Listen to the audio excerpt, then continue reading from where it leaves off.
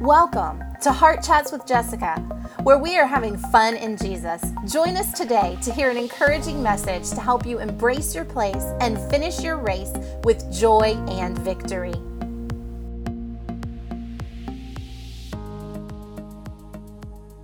So, all that to say, people love to gossip. It is one of the most accepted sins, and it shouldn't be because it's a divisive sin.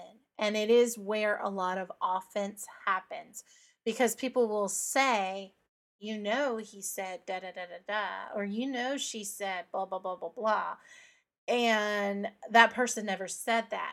But then someone becomes offended because they heard gossip about that person, or they saw, or read something that wasn't even true.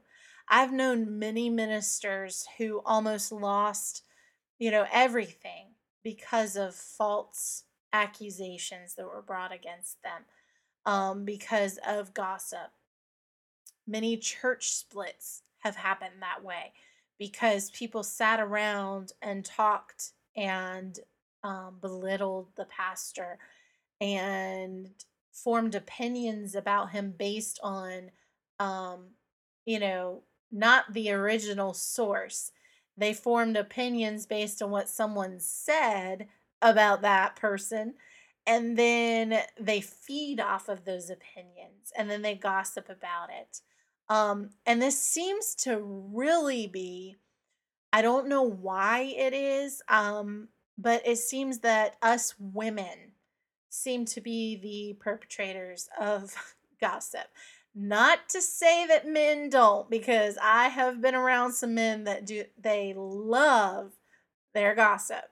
But it seems that women, that is an area that we have to be more guarded in because it can cause some offense in some others' lives. And so I want us to look at some scriptures along those lines.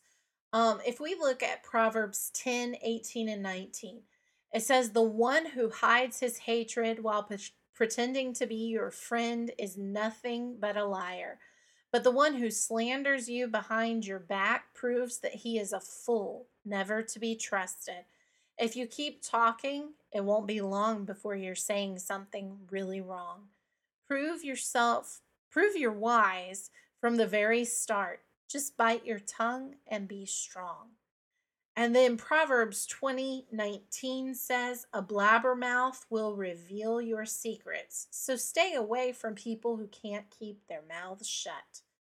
And then Titus 3:2 says, "And remind them to never tear down anyone with their words or quarrel, but instead be considerate, humble, and courteous to everyone." So, looking back at these verses, it talks about someone who hides their hatred while pretending to be your friend. I don't know if you've encountered that. I've encountered that. I've had people that smiled to my face, said, "We love you," or "We love your family, we love Pastor." And then you find out like they were bashing you. Whether like information comes or you see it on a public forum or um whatever, you it comes back to you and it really hurts because you're like, so wait a minute, they really didn't love me. They don't even know what love is. They were giving us lip service because they were saying they loved us, but in reality their actions speak a whole lot louder than their words. And so, unfortunately, those are things that from a young age I learned. Um, and if not handled properly, like it can almost become a toxic thing. But you kind of learn who you can trust and who you can't. And that's just wisdom that comes over time through experience. But if I could share some of that wisdom, my biggest nugget of wisdom in all of this is when people um, want to talk about others, when they love to sit around and gossip, keep your distance from those people. People who want to talk about what's wrong with other people, who want to label other people as something.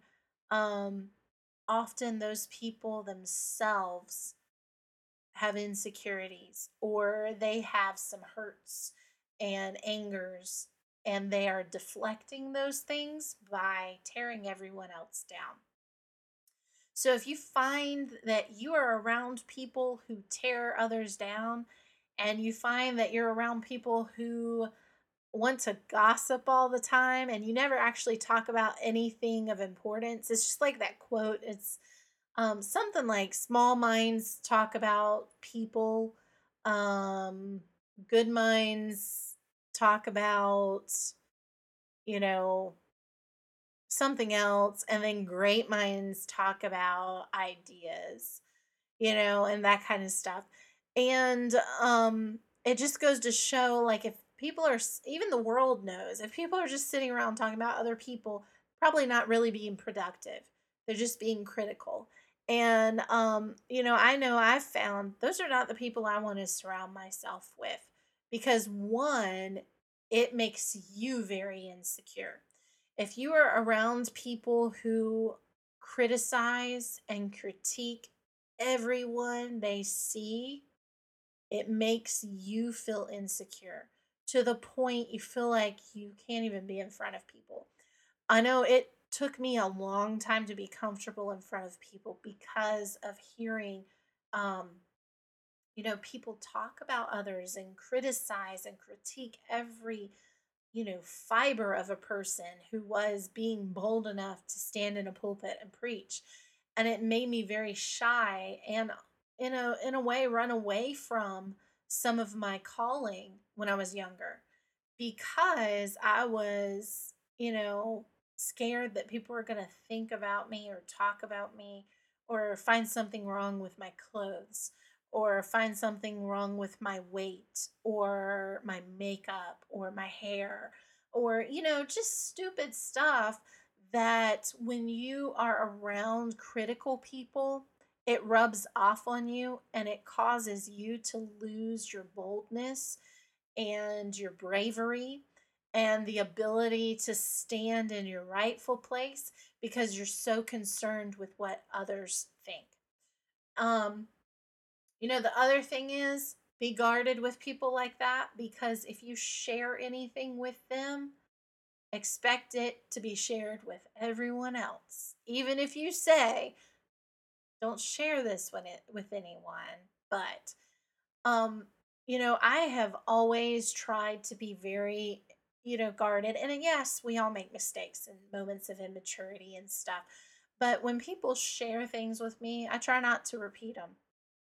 I if someone shares something with me, they're going through something, I want to be a safe place, because I know that if I needed to talk to someone and I needed to share something that I was struggling with, I want to know it's not going to be repeated somewhere else.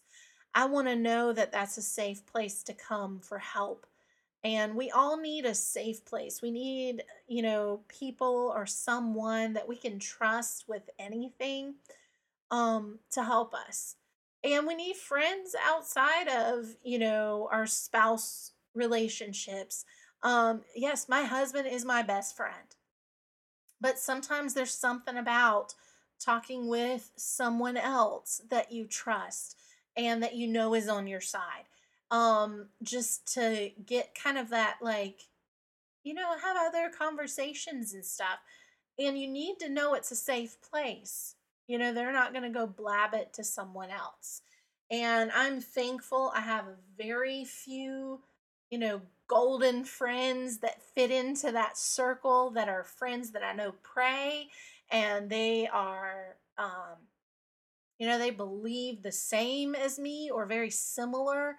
And I know that they are trustworthy and they've got my back and they're not going to stab me in the back. And these are relationships that have lasted, some of them for more than a good chunk of my life. Some of these friends I've been friends with since middle school. Some came later in life, but it's going on a decade of friendship and that kind of stuff. Those are the friends that you want to surround yourself with. You do not want to surround yourself with voices that are contrary to the word of God. You don't want to surround yourself with voices that speak culture over kingdom. You want to make sure you are surrounding yourself with people who will, if an offense happens, they're going to help correct you. They're not going to feed and fuel that offense. But when we allow offense to reign supreme in our life, we will allow our own destruction to take place. Um, so, just along those lines, just be guarded. Make sure you're surrounding yourself with people who are going to build others up. Those are the people I want to surround myself with. And those are the people that I want to flock to. People who lift others up, not destroy them with their words.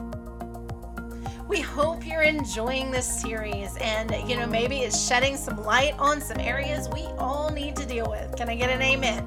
Hallelujah. So please be sure to join us next week as we continue this series on offense, evaluate, investigate, and repent, because there's steps to understanding offense. And so that's the purpose of this series. And, if it's blessing your life and it's maybe helping you dig deep and uproot some things in your own life, share it with others. We hope that it's a blessing to others and it helps equip others to live their life to the fullest, the life that God has called them to live, free from all these weights and these sins that try to entangle us. So please be sure to share this with others and get the word out there, and join us next week as we continue this series. We hope you enjoyed today's podcast. Be sure to subscribe and check out more episodes for uplifting, timely words, as well as informative interviews with experts in various areas of life and ministry, all with the purpose to help you live a life you love with eternal impact.